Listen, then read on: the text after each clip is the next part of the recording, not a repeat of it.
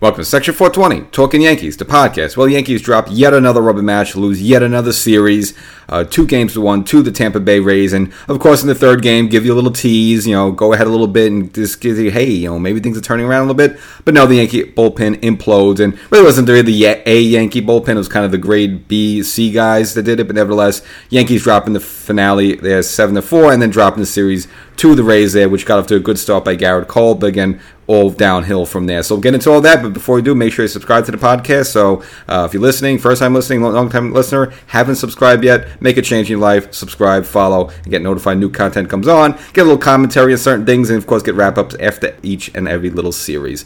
So the Yankees, after a terrible homestand where they got swept by Boston and lose 2 out of 3 against the Washington Nationals, take the show on the road for a couple series here. So the first stop being Tampa, Yankees nemesis, and of course, standing way ahead of the Yankees in the AL East standings there for the Yankees, and usually a pain in the neck for the Yankees to deal with. But again, the series did get off to a promising start thanks to Garrett Cole, which I figured was going to happen. You got roughed up last time against Boston. You figure he's not going to have 2 bad starts in a row this way. He's been throwing really well this season, and has had a very dominating start, pitching well into the 8th inning and leading the Yankees to a 6-2 win there. DJ got the Yankees on the board first, but it was really some back-to-back doubles there by Gleyber Torres and Giancarlo Stanton to put the Yankees up to 5-1. They would tack on another run and again eventually go on to win by a score of 6-2. And again, Cole dominant, just having a fabulous start, which again, he's pretty much, even though he doesn't want to talk about it that much, definitely seems like he's on his way to a Cy Young Award season. So that might be the only good thing to take away from 2023.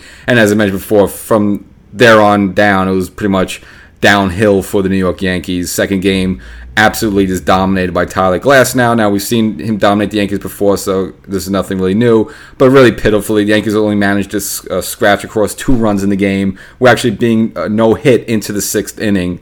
This is how much Glasnow was dominating the Yankees, and the offense really couldn't get anything together. And the Yankees quietly went away by a score of 3-0, which set up the finale there, which has some fireworks, especially towards the end there. Now, Yankees actually fell behind early in this one by a score of 2-0, but would crawl their way back thanks to home runs by DJ LeMahieu as well as Higgy, and then went ahead actually by 2 runs thanks to a 2-run home run by Anthony Volpe. And you kind of like, hey, the third game here, rubber match, Yankees, kind of come back a little bit, then go ahead, and you figure, again, you get the little tease that the Yankees like to do a few once in a while, then maybe they could steal this one and actually win a series against a good team on the road, especially one of your rivals. Again, doesn't get the Yankees into the postseason, I don't think it changes anything around, but at least something to feel good about. There really hasn't been anything to feel good about with this Yankee team, almost really the past 2 months, other than maybe the idea that Judge came back, and that's pretty much about it. But then the Yankees went all downhill from there, and it wasn't really the A bullpen for the Yankees. It's kind of like I call them the grade B bullpen. So Rendon was decent enough. Again, this is second start since coming back from the injury, so I guess they didn't want to push him too much. I kind of understand that. So I went with Ian Hamilton, who overall has been good for the Yankees, but he completely imploded, giving up 4 runs there and put the Yankees behind there. And it was really Brandon Lowe the whole game, who actually killed the Yankees with 4 hits in this game. And then things started to get testy in the 8th inning with Albert Abreu on, beating Randy Arozarena. Again, overall, 5 total Rays have been beaten throughout the entire weekend. They figure like maybe the Yankees are throwing at them now. Again, these 2 franchises have been going back and forth for the past couple seasons. Remember the situation with CC Sabathia? I think if he pitched an extra inning, whatever, he would have got a signing bonus, but, one of the Yankee players was hit before, so he retaliated by beating one of the Tampa players. Now, I think the Steinbrenner family would have rewarded CC anyway by giving him the bonus.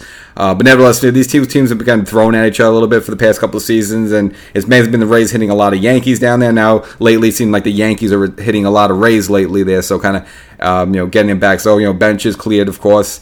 But, the Yankees are at this point behind 6-4. They would add on another run, Tampa, and the Yankees would go quietly away then the rest of the way by a score of 7-4. Again, all their runs basically just coming as usual via the home run. You got the Higgy home run, you got the DJ home run to get him back into it, the Volpe home run to put him ahead, and then the Yankees do nothing the rest of the way. But it was really the Yankee bullpen, again, the Hamilton, him just really blowing up, just giving up the 4 runs there. If it were mid-season and if things were normal with Carlos Rendon, probably Rendon's in there a little bit longer, and this doesn't happen. But again, Rendon kind of, he's still in, it's almost like April-May mode, because again his season's so new for him, so he's being baby, and plus he just came back from the groin injury from a couple of weeks ago against Houston. So again, he was able to go long, he had to rely on the bullpen, and unfortunately Hamilton wasn't able to get the job done. The Yankees dropped the final game there. So they dropped 62 and 68, 6 games now under 500, and will now go on to play the lowly Detroit Tigers, who might be one of the handful of teams that are actually worse than the Yankees, who only have 59 wins. But, of course, watch the Yankees get dominated there. So, if there's a series for the Yankees to win, I know it's on the road.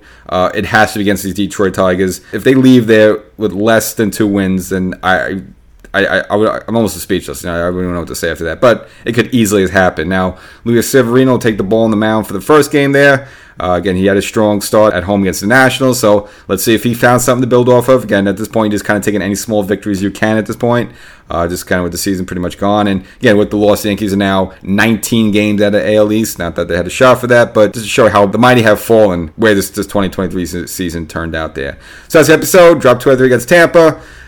Only thing you could take away from me, get good stuff from Garrett Cole, get on his way to a Cy Young season. Clark Schmidt in the second game, really get to mention it. He actually had a good bounce back. He's been kind of scuffed up. He had a bad start against Atlanta as well as against Boston. This start really wasn't his fault. He only gave up 1 earned run early on in the game. IKF had an error which led a run on. He would eventually score. So again, Schmidt only gave up 1 earned run in this game. It was a good bounce back. So that'd be the only maybe second thing to take away from that. But again, Yankees dropped their, I believe it's like their 8th series in a row. So the bad beat goes on. So we'll catch you next time.